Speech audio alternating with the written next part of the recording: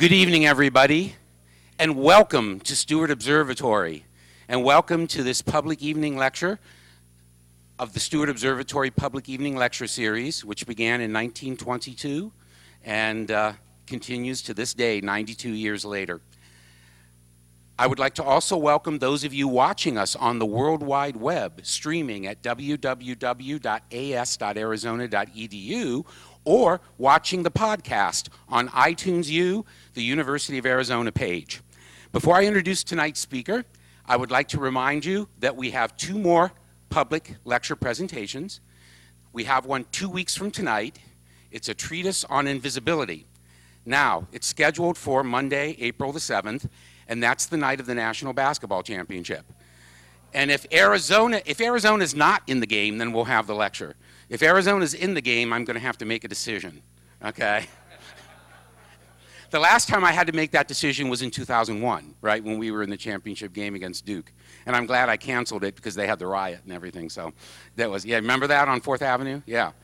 So, and then 4 weeks from today, we will have a very special public lecture by Sir Roger Penrose of Oxford University, the famous cosmologist. It's basically going to be a lecture on his ideas of whether we can make measurements before the Big Bang. Okay? But it's going to be an afternoon lecture. It will be at 4 o'clock in the afternoon. You can park in the Cherry Avenue garage by the stadium for $2 for that first hour, and then starting at 5 o'clock, it's $1 an hour after that. But it will be in this room at 4 o'clock p.m. on April the 21st, which is, right, 4 weeks from today. Also, if you are a student that is here for an assignment, I am the one who will validate your assignment at this table at the conclusion of the lecture. I will stamp your notes. We'd also like to welcome our visitors from the TRIO program from high schools that are here checking out the University of Arizona, and we hope you enjoy your time with us this evening. Finally, at the conclusion of tonight's lecture, it's a clear night. The Raymond D. White 21-inch telescope in the historic Stewart Observatory Dome will be open for your viewing pleasure. Go look at Jupiter at the conclusion of tonight's lecture. All right, it is with great pleasure that I introduce tonight's speaker. It's Dr. Rachel Besançon. Now, Rachel is actually new to Stewart Observatory. She just arrived in September. She received her bachelor's degree from Barnard College, which is part of Columbia, in astrophysics.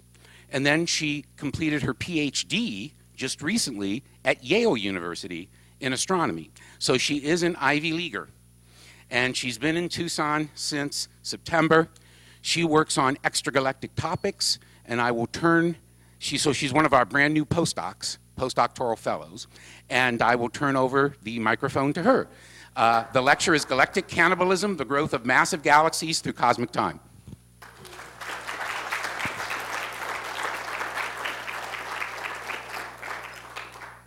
Well, can you hear me? Yes? Okay, awesome. Excellent. Well, thanks for coming.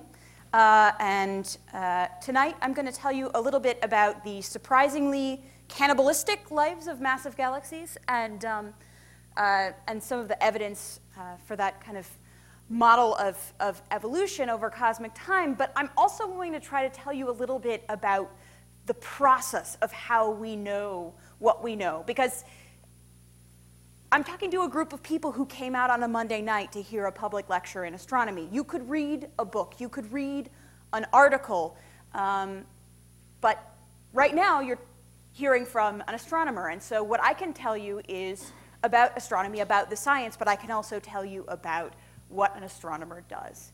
And so I'm going to start tonight's lecture in the southern hemisphere. So just, kind of a show of hands. Who has been to a very dark place in the southern hemisphere? Everybody else in this room, put it on your bucket list. It's absolutely amazing, especially if you have any interest in the cosmos. Turn on those lights so you can really enjoy that. Yeah. So what I'm showing you here is about half of the sky. And this picture was taken not by me, at the VLT, the Very Large Telescopes. And a couple of things to point out. This is the Milky Way. And when you're in a dark location in the northern hemisphere, you can see the Milky Way, but it's much brighter when you're down in the southern hemisphere. And it's absolutely astonishing. I mean, it's bright. It can make shadows. But the other thing, since this is a talk about galaxies, I thought I'd show you some of our neighbors. In the southern hemisphere, you can see them with your naked eye. And so here, this little fuzzy thing here, and this is the Large Magellanic Cloud, and this little fuzzy thing here is the Small Magellanic Cloud. And I told you that I would talk about galaxy cannibalism, galaxies merging with other galaxies, galaxies gobbling up other galaxies. Well, these galaxies are in the process of interacting with each other, and one of them might swallow the other one, and they're also kind of interacting with the Milky Way galaxy, which you're seeing the edge of here because we're on the inside of it. So if the Milky Way is this fried egg thing and you look, and we're in the white part of the egg and you look kind of out, this is what you'd see. You'd see this little edge through the sky. And these galaxies are also kind of interacting with our galaxy as well. So the galaxies do evolve. You can see them with your naked eye, and you can kind of imagine this. So if you go down to the southern hemisphere, find yourself a dark spot, and just sit outside and kind of imagine these things that you're seeing. Because you're only seeing a snapshot in their lives, but you can kind of think about that in the context of what you'll hear about tonight. Now, the other thing that I wanted to point out here is that this picture was taken during a total lunar eclipse. So this red thing over here is the moon. And I want you to keep that in mind for a second, because here I'm showing you nearby neighbors. And for the rest of the talk, I'm not going to be talking about nearby neighbors. And so here's the very bright sky full of all of these objects, full of these nearby galaxies. And now I'm going to talk about what happens if you zoom in on a tiny dark patch of the sky, somewhere right around here. And not with our eyes anymore. We're going to do it with the Hubble Space Telescope. And just, for scale, here's the moon that I showed you before. It's much bigger here. And this tiny little box is the region of the sky that we're going to zoom into. And we're going to stare at it for 2 million seconds with the Hubble Space Telescope. And this is what you see. So this is the deepest look at starlight in the universe that we have to date. 2 million seconds of staring with the Hubble Space Telescope.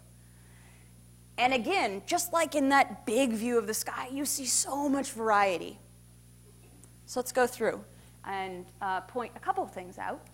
First of all, you see some stars in this. These stars are actually nearby. They're stars from inside of our galaxy that have just gotten in the way. We chose a pretty dark patch of sky, but there are stars in the way. They're pretty faint stars, but they're there. But pretty much everything else that you see here is a galaxy, a collection of stars. And they're very far away. Some are extraordinarily far away. Some are closer. There are different kinds of galaxies that you can see here, and you could just stare at this for hours. I've done it. But I'll just point out a couple of things because I don't have hours and you don't want to listen to me talking for hours. Here you can see some blue galaxies. You can see some red galaxies. And kind of everything in the middle. And so my research is focused on studying how these things evolve, how galaxies grow and evolve with time. But that happens over the course of a very extended period of time relative to my lifetime. So I can't just look at one galaxy and see what happens to it. So my PhD took about 6 years. That would be, if I just chose one galaxy or 10 galaxies or 100 galaxies and just studied them for that 6 years, that would be like if I took a picture of a baby, right, the second after it was born, and tried to infer something about the way that it lived its life. So that's not the way that we study galaxy evolution. Instead, we use kind of a cosmic time machine. We use the fact that the speed of light is constant. And so if you here's a very simple example. Here's a telescope. and it's staring at two stars, one of the stars is closer from the other, the speed of light is constant, however. So anytime you see any light, you're looking back in time from the time at which that light was either emitted or reflected. And so you're looking back in time at me, but the distance is very small because this room is quite small compared to the speed of light. But for stars, the closer star, the light only had to leave the star later to get to the telescope at the same time. So the further the distance, the further back in time you're looking. Okay, back to the Hubble Space Telescope, staring at that patch of sky. What you're actually seeing in that image is the projection of all of that cosmic time projected onto that one flat image. And so, the more distant galaxies are actually a younger point, a younger epoch in the history of the universe. So what we do to study galaxy evolution, instead of studying an individual galaxy, is we look at snapshots. We figure out how far away galaxies are. We deproject that time dimension or that distance dimension, and we find similar galaxies at different points in time. And then we look at how their properties evolve. Okay, so just kind of generally speaking, galaxy evolution hopes to both study the properties of galaxies through cosmic time and also explain the physical mechanisms that are responsible for producing the observed evolution. And for most of my research, and certainly for the rest of this talk, I'm going to focus on what we've learned in about the last decade about the growth of the most massive galaxies in the last 10 billion years. So that's not the entire history of the universe. The universe is about 14 billion years old, so it's not probing maybe the initial formation. But it turns out that this has been a pretty exciting time in the lives of massive galaxies. And I'll tell you a little bit about that. But before I do, I just want to give you a really simple primer. Today, galaxies kind of look like one of these two things. There are two main types of galaxies in the local universe, or in the nearby universe, so we're not looking too far back in time. There are elliptical galaxies. They look kind of like this. And then there are spiral galaxies. They look kind of like this. And I'll go through a couple of properties of these galaxies. So first of all, these galaxies are different in their colors. So you can kind of see from these images, elliptical galaxies are redder. That actually tells us that the stars in those galaxies are older and cooler. And then spiral galaxies are generally bluer. So that tells you that they have younger stars. They're probably still making new stars.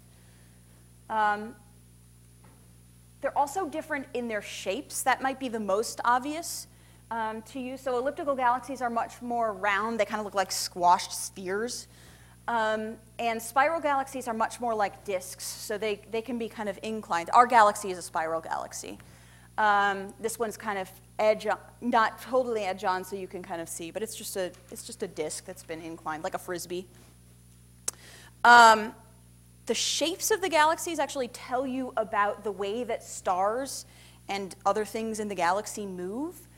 So elliptical galaxies are actually round because the stars are whizzing around in kind of random orbits, and they end up tracing out. Think about like bees in a hive. They end up tracing out kind of a round mess. Whereas the stars move around in the spiral galaxy in a very organized, or generally organized fashion. So they kind of orbit around in the same plane, kind of the way that planets orbit around in our solar system. And that organized motion means that there's a much more kind of organized shape of the galaxy. Now, in the local universe, most massive galaxies look like this. Most massive galaxies are elliptical galaxies. And so I mentioned that means that they're red, which means that their stars are old. They're not making new stars. They haven't been in a really long time, generally speaking. And so until about a decade ago, the answer to this question of what did these things look like 10 billion years ago was much more simple than it seems to be now. Okay, so I'll ask this question, and you can think about it. if they're old and they're not forming stars, then if I look back in time, they might just be relics of an earlier time in the universe. They might just kind of look the same. But I can be more careful because 10 billion years is actually a long time, even for a galaxy and even for a star. So I told you that the color of a galaxy tells you about the age of the stars in the galaxy. So 10 billion years ago is earlier in time, so the stars should be younger. So maybe they'd just be bluer, right? And this is kind of the picture that we had. These old elliptical galaxies were thought to be relics of a much earlier time in our universe. They formed earlier, and then they maybe just stayed that way. And the really exciting thing that happened, in the past decade was that when we actually looked at these things, they didn't look like that at all. They looked quite different. And first and foremost, they were about 4 to 5 times smaller in physical size. So they were much denser. And that was really surprising. And so we had to kind of take a step back and figure out what we thought might have happened. So this is just kind of I'm literally just squashing resizing the image of a local galaxy, of a nearby galaxy. Here are a couple of examples. This is a baby picture of a galaxy about 10 billion years ago. These are on the same physical size, same physical scale here. So these are extreme examples. This is a pretty large galaxy, but they have the same mass of stars, roughly the same number of stars, and yet somehow these stars are crammed into this tiny little dense object, whereas in the nearby universe, they'd be huge. And this was really hard to figure out. So that's good. That means I had a PhD thesis. So how do we make this happen? How can we explain this? There are 2 main ways to make a galaxy grow. You can make stars, or you can add stars. That's oversimplified to a certain extent, but it works for this, actually.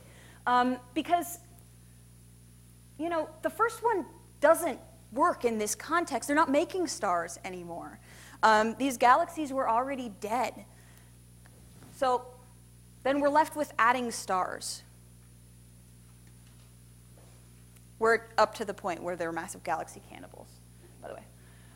So people have made simulations. Now, the universe is full of galaxies, and this should be happening to a certain extent. I started with a picture of our galaxy maybe interacting with a couple of its neighbors. And so this is a simulation of what might be happening. One way, in this simulation, you actually can produce that size growth. It started at the beginning of the simulation, and the galaxy was kind of small, and then it gobbled up all of these other galaxies, and they get torn up and ripped up, and don't worry, I'll show you this movie again so that you can kind of think about it again in the context of some of the things that I'll say later. But you can make a computer simulation, a computer model.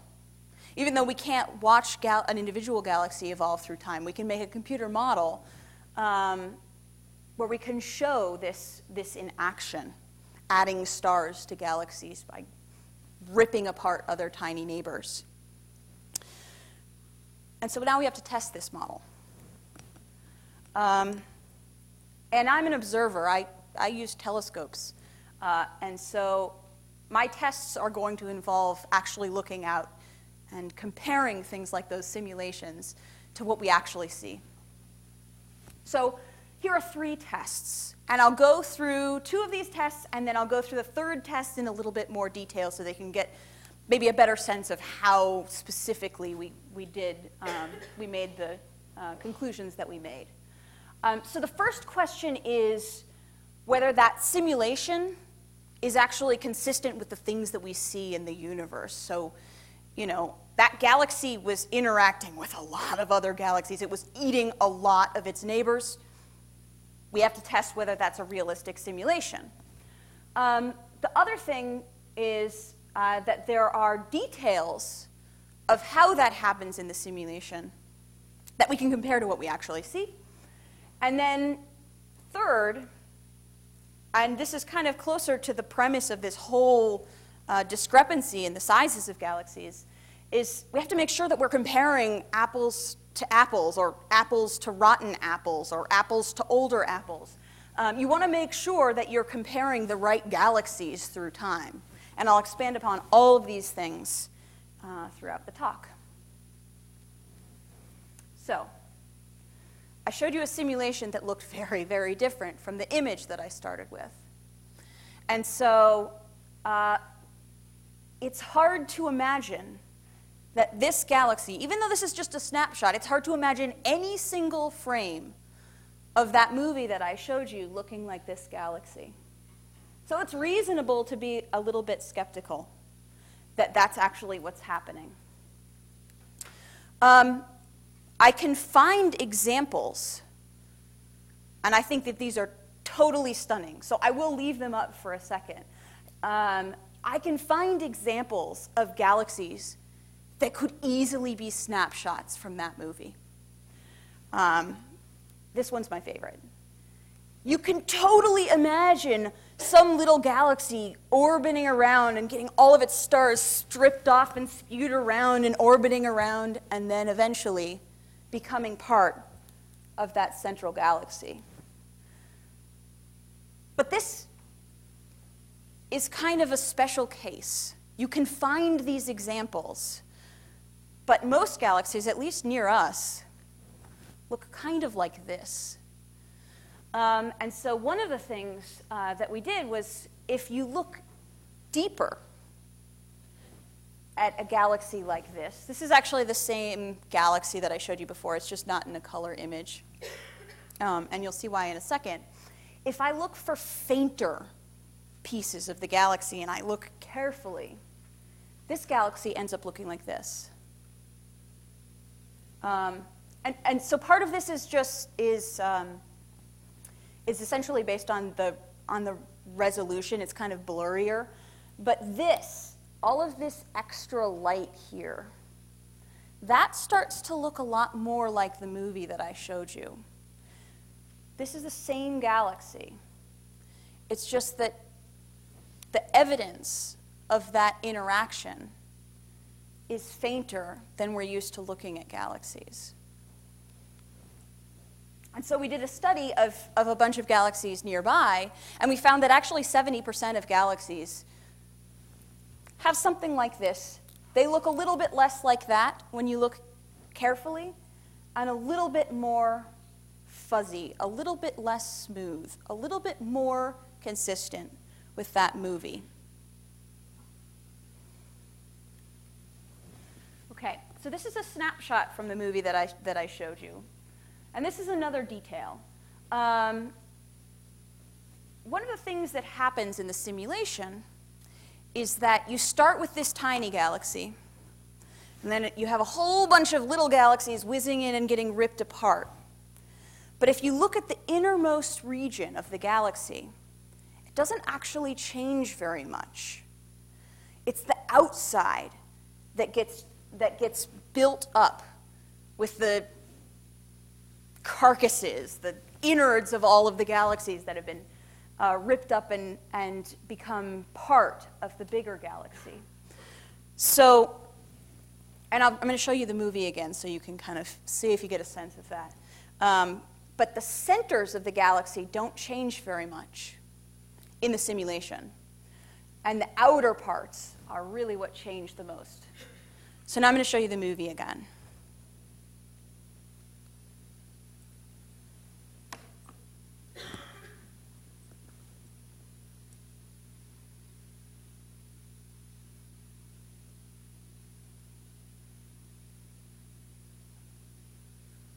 So you can kind of see that, kind of.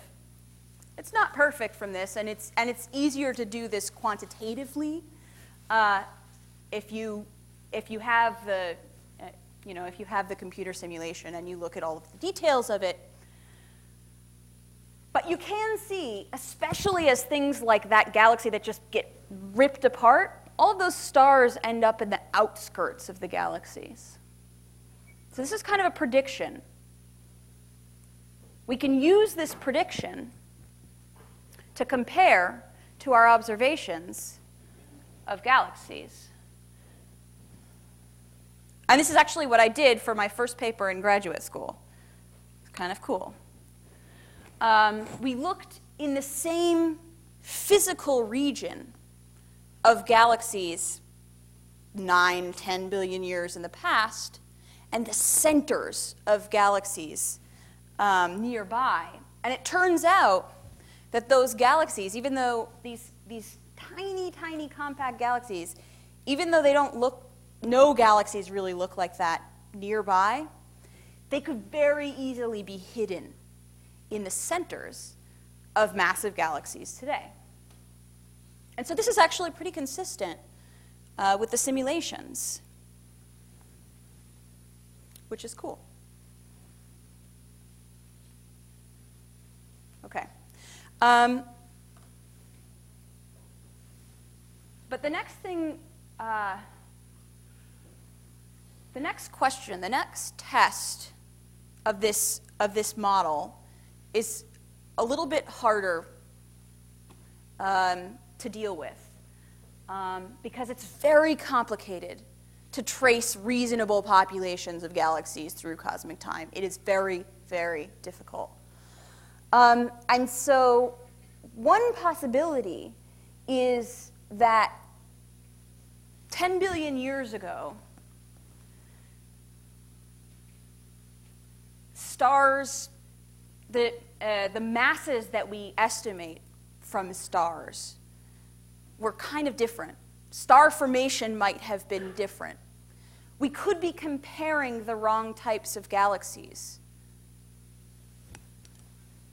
That's hard to think about. Let's think about it in terms of people. These are my stick figure people.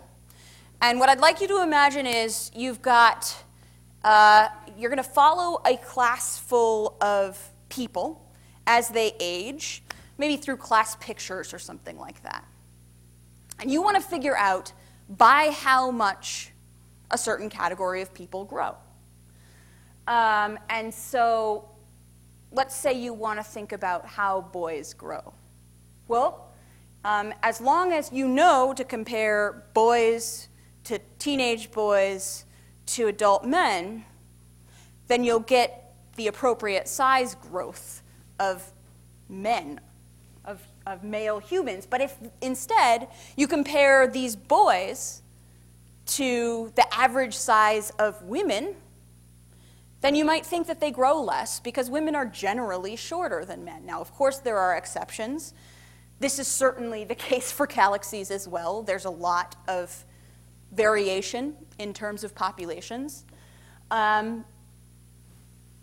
But it's very easy to imagine a situation where you kind of mismatch your populations through time. So it's possible that instead of comparing massive galaxies to similarly massive galaxies, or to the galaxies that those galaxies will turn into at later times, we're comparing the equivalent of boys to women, or vice versa. So how do we address this? Well, we decided to find another way to weigh galaxies. We wanted to make sure that we were comparing galaxies with similar masses to galaxies with similar masses at later times.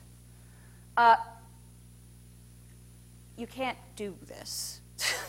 You have to be a little bit more careful. But essentially the idea is that we want to make sure that we're comparing similar massed galaxies through cosmic time.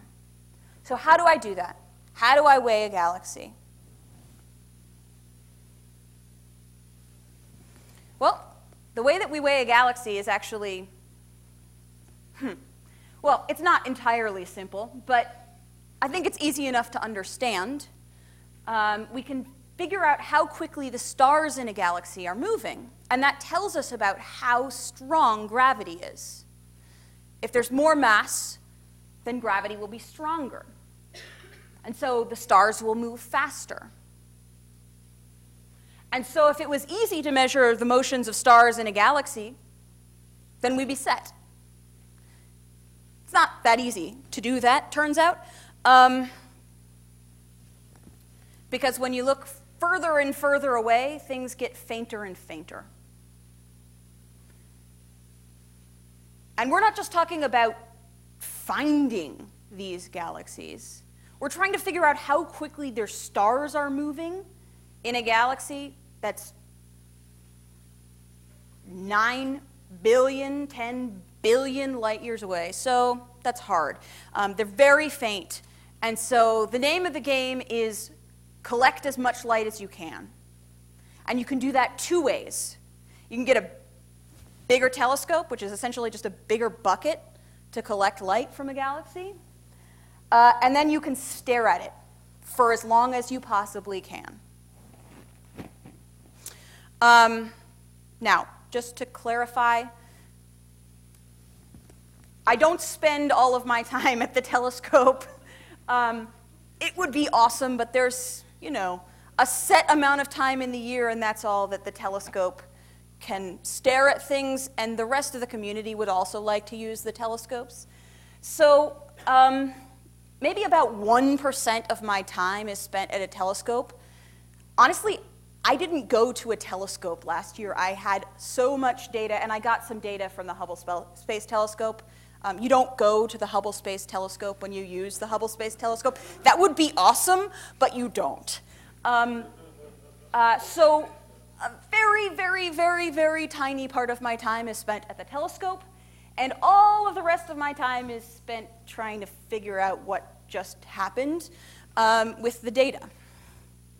But I'm going to take a second and talk about what it means to go to a telescope and what that looks like. Okay. So here's a picture of me at Cerro Tololo Observatory. I call this the dorky sweatshirt sandwich. These are a couple of my former colleagues at Yale. This is actually Tomer Tal, with whom I did the work that I showed where you look deeper at the galaxy, where you saw that most of them, even though they look really smooth, if you look carefully, you can see signatures of their history. So this is a beautiful day at the telescope, and it is unbelievably gorgeous. That's great. That's not always the case. Sometimes you go to the top of the mountain, and you're ready to go and observe with your telescope, and it looks a little bit more like this. So this is the view from my dorm room at the same observatory. And in practice, this is something that I think is maybe hard to wrap your head around, but if you go to the telescope and it looks like this, you don't get data. You don't get like a redo. You can reapply and get more time, but it's hard because most days, well, it depends. Most days don't look like this. Often they look somewhere in the middle. They don't usually look like this either. But if it looks like this, then you sit at the telescope and you get some work done. But ideally, it looks like this, and you go to the telescope, and you collect a lot of data. Okay, so back to my question.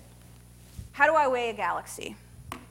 So for this particular project, I had to use a whole bunch of different telescopes, or a bunch of different facilities.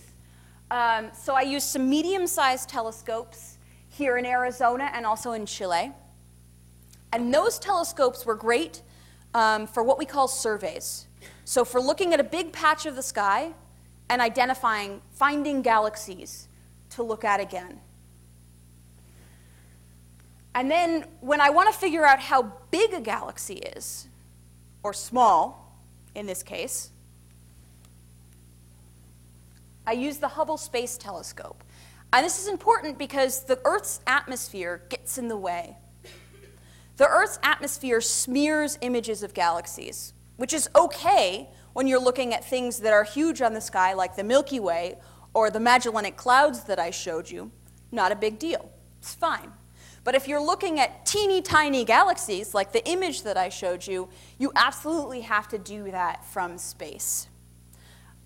So for all of the galaxies that we decided to assess the mass by weighing them, by looking at their stellar motions, we also had to get Hubble Space Telescope imaging to figure out how small they are or big they are. And then for this particular project, we went to Hawaii. I know, life is hard. And used some of the biggest telescopes in the world and stared for as long as we could get the time for to try to figure out how quickly the stars in those galaxies were moving. So, this is me sitting at the Hubble, sorry, not at the Hubble. This is me sitting at Keck. And I mentioned that this is one of the biggest telescopes in the world. It's a 10-meter telescope, which means that the mirror itself is 10 meters. I'll zoom in on that in a second. But in order to answer the question of how quick the stars were moving, we had to stare with the biggest telescope in the world, or yeah, for this purpose, one of the biggest telescopes in the world.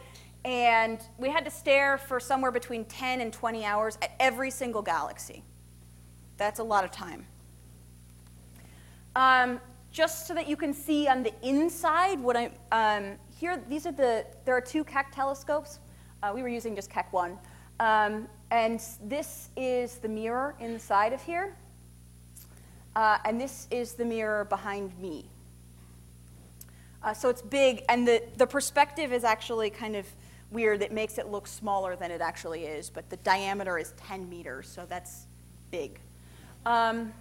Okay. But you can't actually observe up here. So this telescope is at 14,000 feet. And if you've ever been to 14,000 feet, you're not completely with it necessarily. And so instead of having people at 14,000 feet and being kind of hazy and not necessarily making the best decisions, you actually don't even observe at the top of the telescope. I just went up there because I wanted to see it. Instead, you're down at the bottom of the mountain sitting in a room that looks like this with, more computer monitors than mission control. And you're basically having a telecon. There's a TV up here, and you're having a telecon with the telescope operator who's at the top of the mountain actually moving things for you. And so what you do as an astronomer is you sit in this room and you operate the camera. So the telescope operator is the one that moves the telescope around, and you ask him or her to move it, to point it where you want it, and then he or she just sits there, and you just sit there for 10, 15, 20 hours. Not all at once, it's spread over a bunch of days. The night is not that long. The rest of my time looks a little bit like this. I think this actually might be me in the airport going to the telescope for that run, trying to plan something on my computer and my advisor's computer, and he just thought this was the funniest thing he'd ever seen, so hence the picture. Most of my time is spent staring at a computer, either preparing for these runs or figuring out the data. So I don't want to focus too much on this, but this is what the data looks like. Essentially, these are spectra. So if you've ever used a prism to spread the light out from the sun or any other thing, you basically get the intensity of light as a function of wavelength of that light. So you spread the different colors. And each one of these little bits is a different galaxy. The galaxies are very faint, so I know what to look for, so I can see a couple of them, but pretty much this is just looking at emission from the Earth's atmosphere. But if you spend a lot of time and you analyze this, then you can extract some information. So you can make things like plots where you compare masses. Now, don't worry about the figure. I intentionally made it blurry. All I'm doing here is comparing the mass that I estimated for the galaxy before to the mass that I get from looking at how quickly the stars are moving in that galaxy. So I spend all my time on my computer and I make, plots. And eventually, once I've convinced myself that I understand those plots, then I write a paper and I submit it to a journal. So I turn the data into papers on the computer. And the punchline of all of this work is that actually, when we carefully look at the motions of stars, it seems like we're actually comparing the right things. We're comparing the children at the earlier time in the universe to the correct adults and the later time of the universe. And so this picture of massive galaxies growing through this cannibalistic process seems to be pretty consistent with the observations. And so in the last 10 billion years, galaxies which previously we would have thought had pretty boring lives just wading through time have actually been puffing up and growing and gobbling up their neighbors and getting bigger by a factor of maybe 4 or 5 in size. Their centers actually remain pretty similar through time. But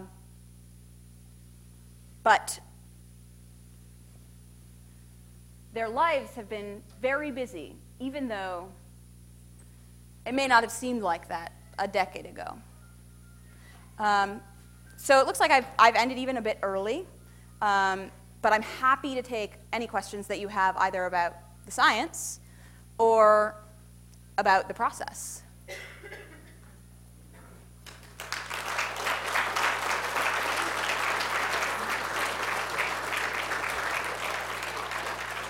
Thank you very much, Rachel, for an excellent lecture. And we have plenty of time for questions. And I will ask you to use the microphone to ask your question. Thank you.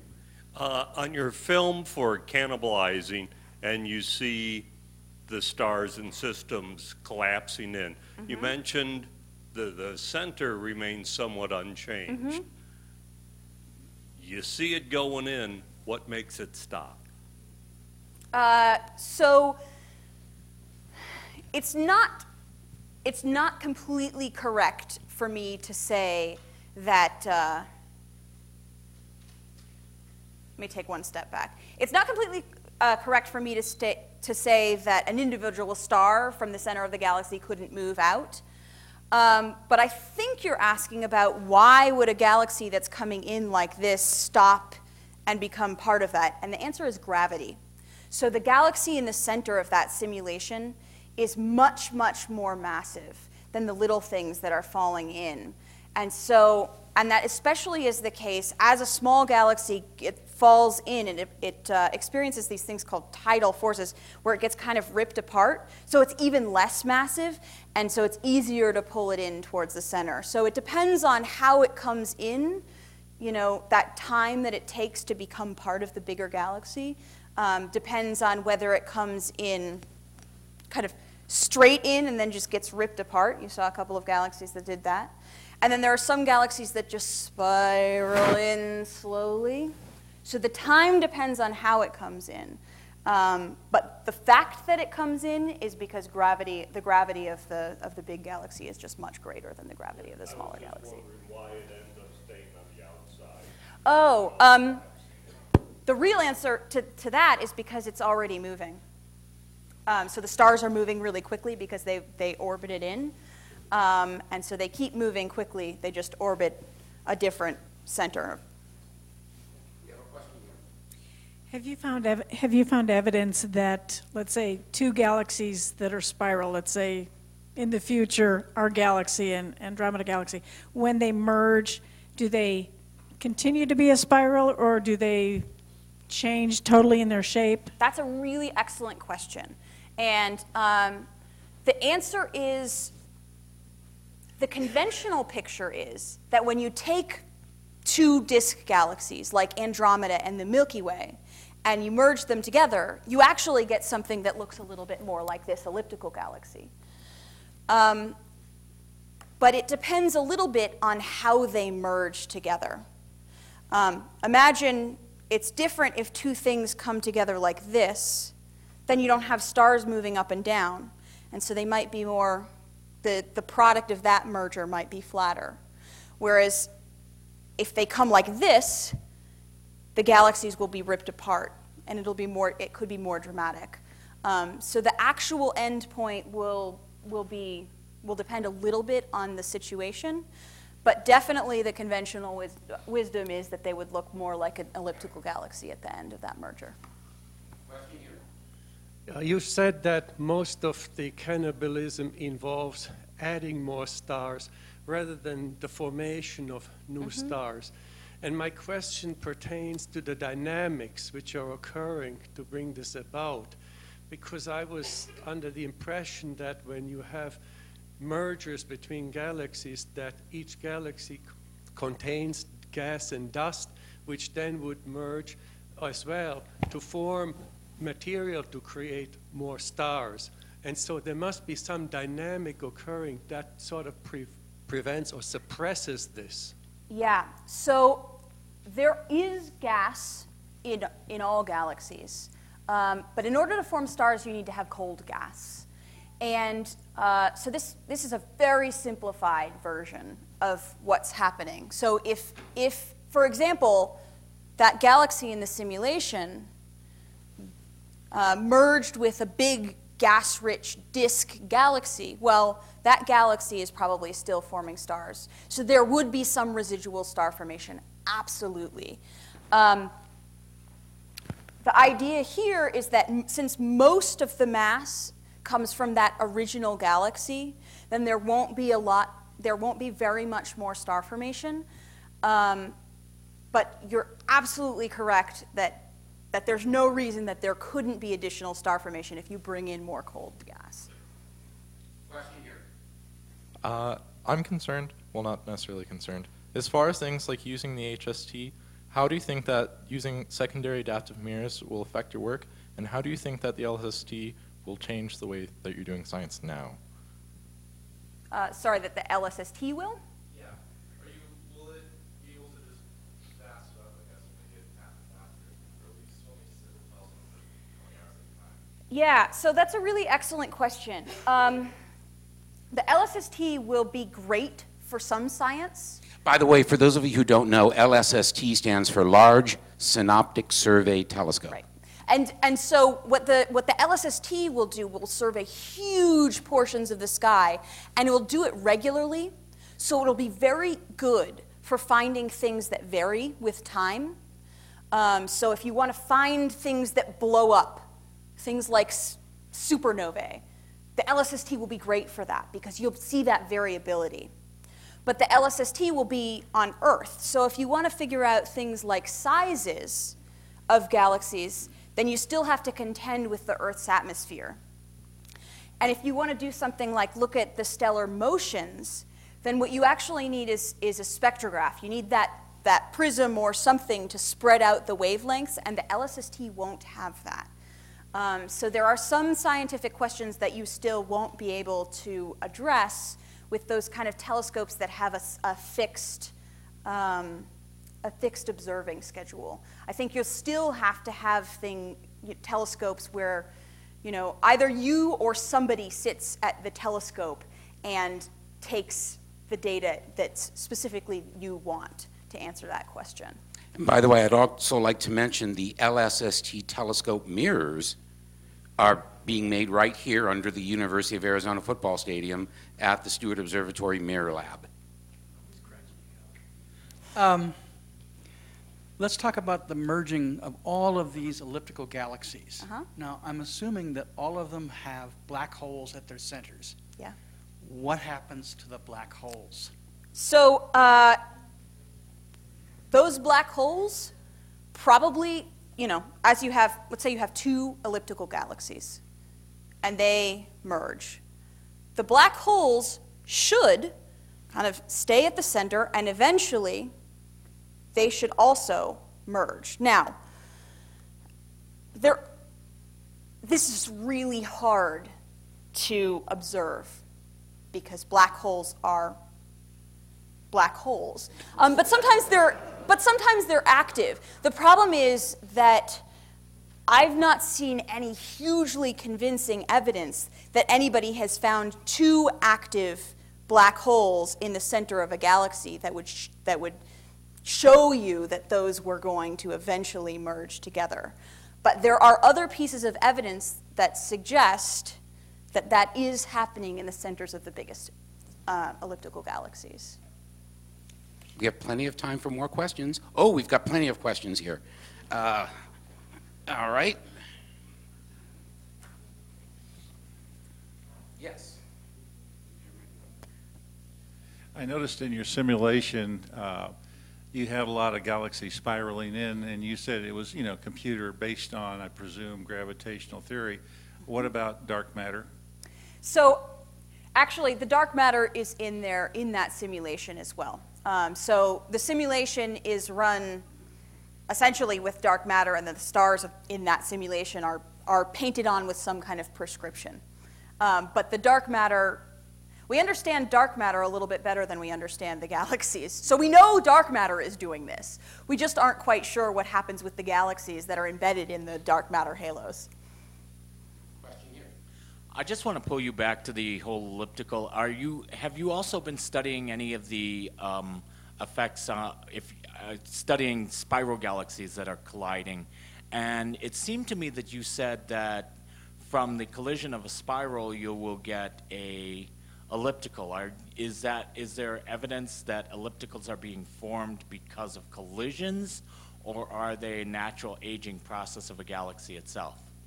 That's a very excellent question. There is evidence in individual cases, certainly, of things that look like ellipticals, that are things that look like they're on their way to becoming ellipticals. I mean, the problem with all of this is that you only see a snapshot of any particular system. But certainly there are things that look like they could be some stage in that merging process. I don't personally study those, or not explicitly so, but it's not the case, I think, that every single elliptical galaxy forms that way. And we're not quite sure how it happens. It's a very active field of research. How do you form these galaxies? How do you turn a disk galaxy into an elliptical galaxy? It happens, but we're not quite sure, and we're trying hard to figure it out. Another question here. So you said you spend about 20 hours looking through a telescope to gather the data, but how long do you spend staring at the data until you've reached a conclusion or enough of anything to write your paper to get it published? It depends a little bit on the data. It's a really good question. Probably, 6 months, a year. Yeah. Sometimes you just need that inspiration. And it's like writing a novel. Sometimes it's not there. Other question? Oh, way over there. Okay, I'll get low, and then I'll get you over there, sir. Oh, I'm good. There we go. So I just wanted to be reminded about what we're looking at in these two pictures up here, and if they have a name or when the photos were taken. Yeah, so this is a nearby elliptical galaxy, and this is kind of a cartoon version of what its baby picture would look like 10 billion years ago. So I can show you the real, oh, it's not working. Oh, here it is, okay.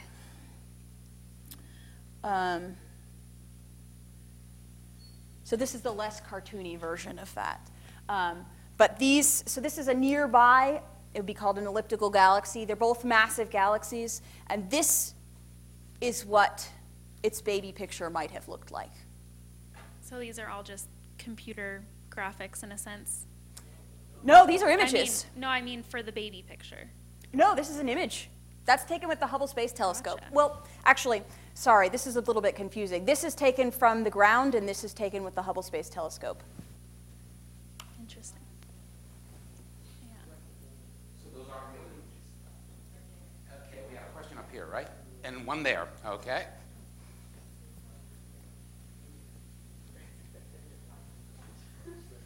I was just wondering, do the elliptical galaxies eventually just kind of ultimately clean out an area around them and quit going, or do they just keep accumulating mass and therefore their reach keeps getting further and they'll just keep sucking in more stuff forever?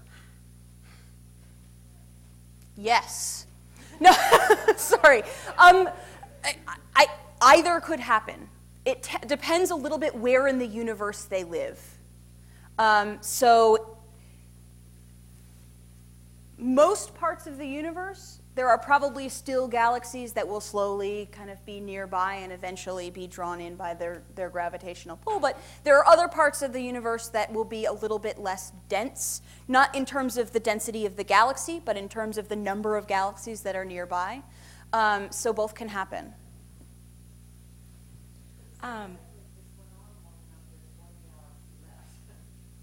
Well, but the complication with that is that the universe is also getting bigger. So things are moving away from one another, and then in some regions they're moving towards. So it's, yeah. Okay, we'll do one more question over here. I have a question about how you analyze the spectra of all the bands of the wavelengths. So do you compare that to patterns that already exist? Or can you tell based on the intensity of the light or the wavelength, the distance of that galaxy that you're looking at, the age of it? I mean, if you have nothing to really compare it to and you're discovering a whole new galaxy out there, how can you really be sure that it's out there and and be able to draw conclusions that, that you've been able to draw? Pretty fuzzy, and I apologize to those in the audience who don't know what you're seeing, and I didn't want to focus on this too much, but I think this will answer your question. So this is, if I kind of project the spectrum, this spectrum here, for one of the galaxies, this is what I get. These little black wiggles are the galaxy that I'm seeing in the distant universe, and there's a red line on top of it. And that's what the galaxy would look like if it was today, if it was nearby. And so actually it's noisy. There's a lot of, there's a lot of residual here. But in general, the shape is very similar. And so what we do is we compare it to what's called a template. We know what we expect, and we compare what we see to that expectation. They're not dramatically different. And you can learn an enormous amount from that comparison. So it's exactly as you say, you can learn about the age of the galaxy from that comparison, from what it would look like, similar galaxies in the nearby universe. And so, yeah, this data is absolutely invaluable. The oldest galaxy that you come across. Yes. The oldest galaxy would be, somewhere like, well, I'm looking back in time 9 billion years. You have to keep that in mind. And so a 2 billion-year-old galaxy 9 billion years ago is a pretty old galaxy, or would be an old galaxy if it was near us. But it would take too long for the light to get to us, so we're never going to see that. 2 billion years after the Big Bang that it would have formed, right? Yes. Okay, 2.5 billion. All right, okay, we'll do one more question. One more question, and then that's it. Going back to the theory of the Big Bang, if everything started at the Big Bang and is moving out and they've confirmed that the galaxy is expanding, who and how did they come to the conclusion that part of it is not expanding and rather contracting? Because I've never heard that particular thing before. So the universe itself is expanding, but there are parts of the universe that are actually gravitationally bound. And so, for example, if something is close enough to you, like think about the Magellanic Clouds and the Milky Way galaxy. I think it's easier to think closer to home. Those galaxies are close enough that the pull of gravity from the Milky Way is stronger than the expansion of the universe. And so it's a relative pull, essentially, and it depends on separations.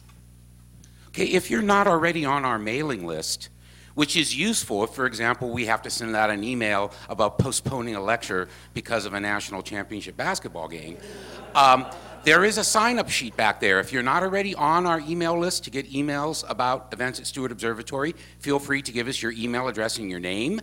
Our next lecture, still, we're planning on it 2 weeks from today, April the 7th, and we'll let you know about that if that changes. It will be our friend, Major James McGahey, who will give us a treatise on invisibility. He's written a paper on what invisibility is. Yes? I just have a quick question.